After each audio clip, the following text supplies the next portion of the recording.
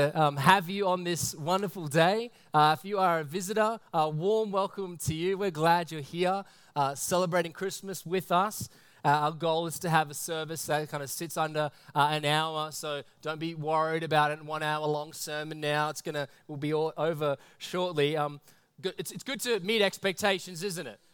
We were asking the children questions for what they wanted for Christmas. And somewhere along the line, I don't know if it was Wyatt's suggestion or someone's suggestion to him, but he got the idea that I said, Wyatt, what do you want for Christmas? He said, jetpack. I want a jetpack for Christmas. And so I don't know if you've had to let your children down gently, had to let them know, but there's no jetpack coming for Christmas. And I think it might have been connected to Sam putting the idea of a jetpack in his head. But he didn't get that, but it's good to meet expectations. It's been good to sing this morning. We watched the movie Elf last night on Christmas Eve, and as Buddy the Elf says, the best way to spread Christmas cheer is singing loud for all to hear. We love to sing, and sad and sometimes having to wait another year to sing these songs. The songs we sing are so rich with truth.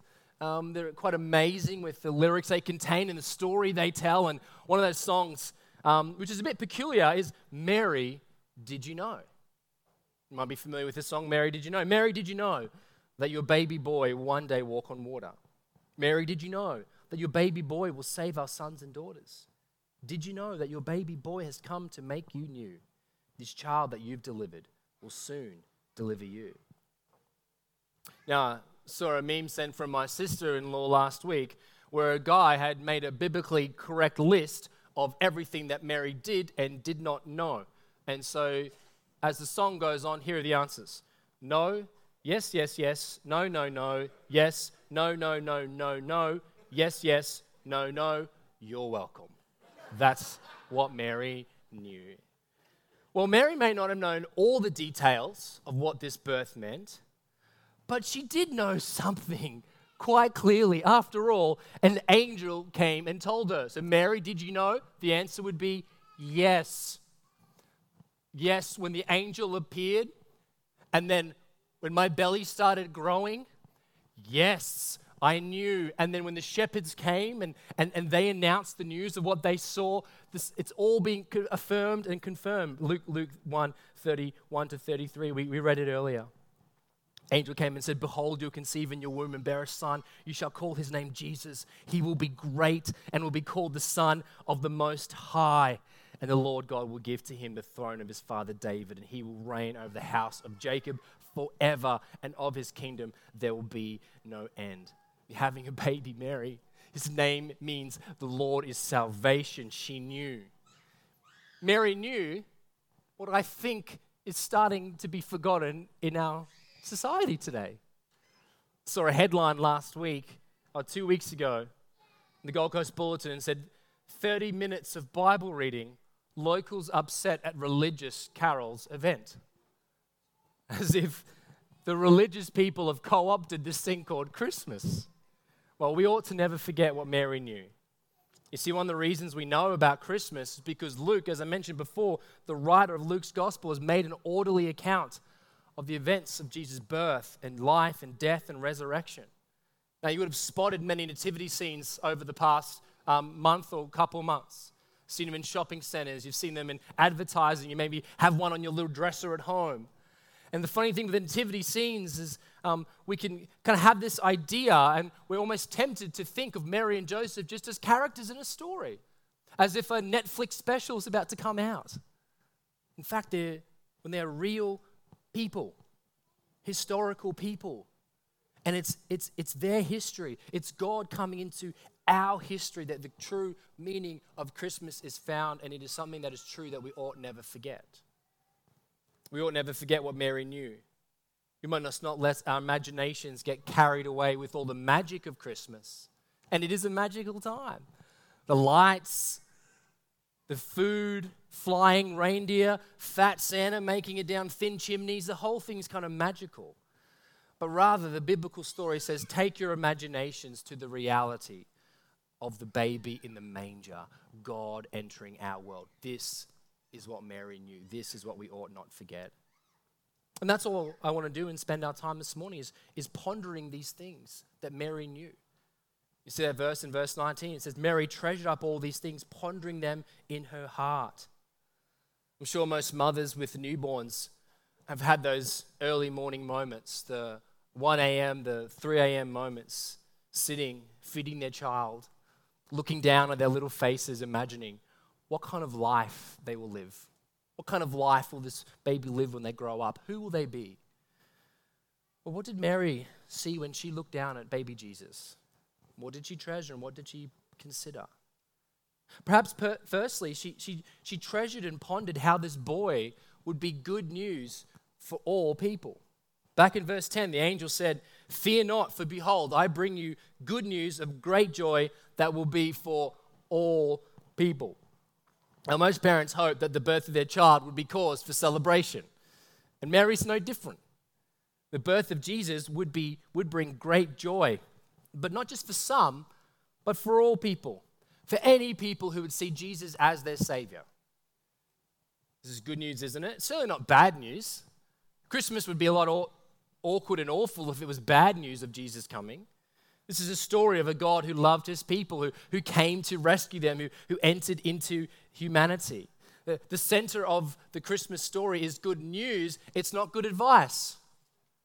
See, good advice would say, behave well, get on the nice list of God, and he will give you good things. Make sure you keep off the naughty list. That's just good advice. That's not good news. No, good news is that God has come through Jesus Christ. The good news is that God has come near to you. He's so good that he comes near to you in your mess, in your brokenness, in your fracturedness, in your fragility.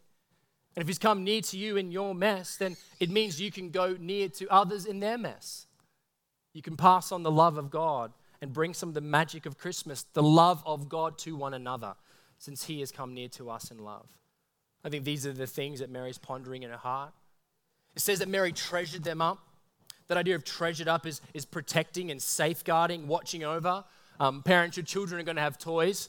And early on, when there's just one child, they enjoy the toy, they bring it out, they play with it, they put it away. But once you start to get 2 or 3 children, there's a safeguarding that begins to happen. This is, you bring out the toy, but you got to kind of protect it from others who want to also come and maybe take this toy from you. Well, Mary's guarding it, protecting it. She's bringing it out. She's looking down at this little child swaddled in a manger, and she's looking past the 10 tiny fingers, and she's looking past the 10 little toes, and the eyes that are beginning to open, that it's embracing the kind of warm candlelight of the room, of the manger, of the stable. And what she sees beyond all that is a Savior, just as the shepherds had announced.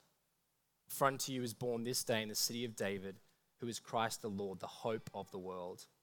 And it's these things that she treasured up.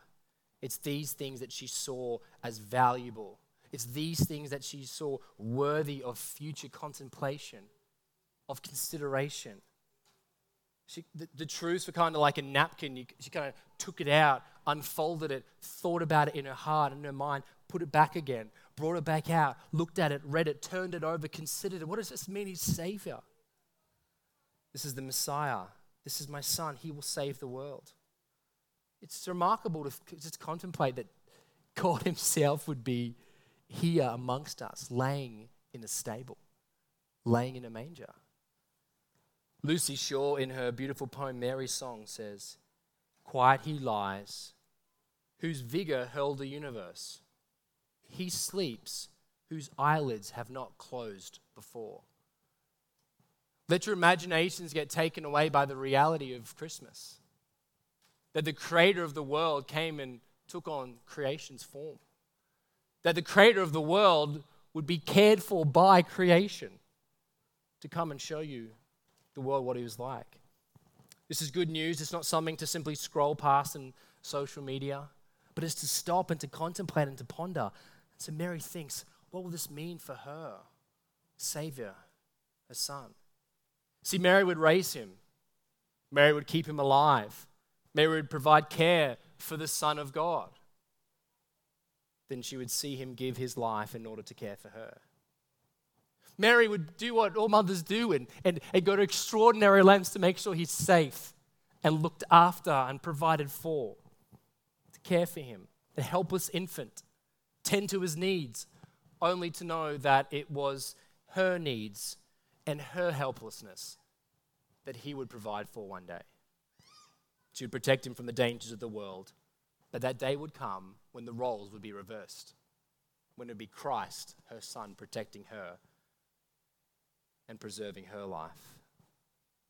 So she contemplated Jesus. I think we would be wise this morning to do the same. To not let our imaginations get carried away by the magic of Christmas, the glitz and the glamour, as joyful as they are, but rather just see them simply as signposts to the true, the radical, the fantastic news of God coming to dwell amongst us, coming to save his people from sin. And so as Mary contemplated what Jesus meant for her, we this morning invited to think, what would Jesus mean for you? What does Jesus mean for us? You see, Jesus was born as a Savior. A Savior from what? Well, a Savior from sin. You probably feel the effects of sin in your life, whether or not you've used that word. You feel the fracturedness or the fragility in relationships, the way we relate to our one another, even relate to ourselves.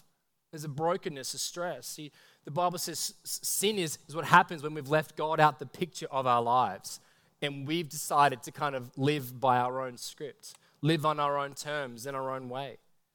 And what we do is we end up replacing the worship of God, which we were created to do for delight and joy, and we end up worshiping the stuff of this earth. Perhaps that's why this year in Australia, we're expected to spend $30 billion at Christmas time on stuff. $30 billion. Nice stuff, but not stuff that will save. No, we need a Savior. The best way to spend our time and our attention is on Christ, considering this ultimate gift that he gave humanity, considering how he would give his very life on the cross to die for our sins, the ways that we've said to God, you're out the picture. God came into our picture. God came into our story to come and give his life. Friends, you need to know this morning that this baby, Jesus, grew up to become a man. And he died for our sins.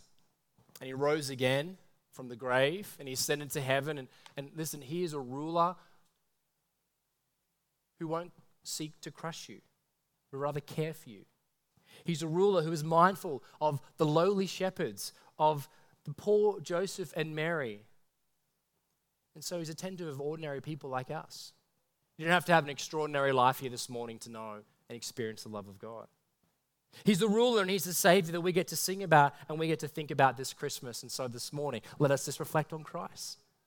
Let him be on your mind as you open gifts later on. Let your heart feast on him as you feast on food. Like Mary did, bring out the truths of who he is, unfold them, and let it thrill your imagination. You'll be moved, I think, by the story of Jesus coming from heaven to identify with us, walk beside us, die for us, be raised for us. As you reflect on Christ, you'll probably get a renew in your own sense of awe and relationship with God. And this morning, if you're not in a relationship with God, come to Christ. Come adore on bended knee Christ, the Son, the newborn King. This is what Mary knew. And because of God's word, we can know it too. And this Christmas, let us think about it. And pray that it would fill all of us with great joy. Let's pray.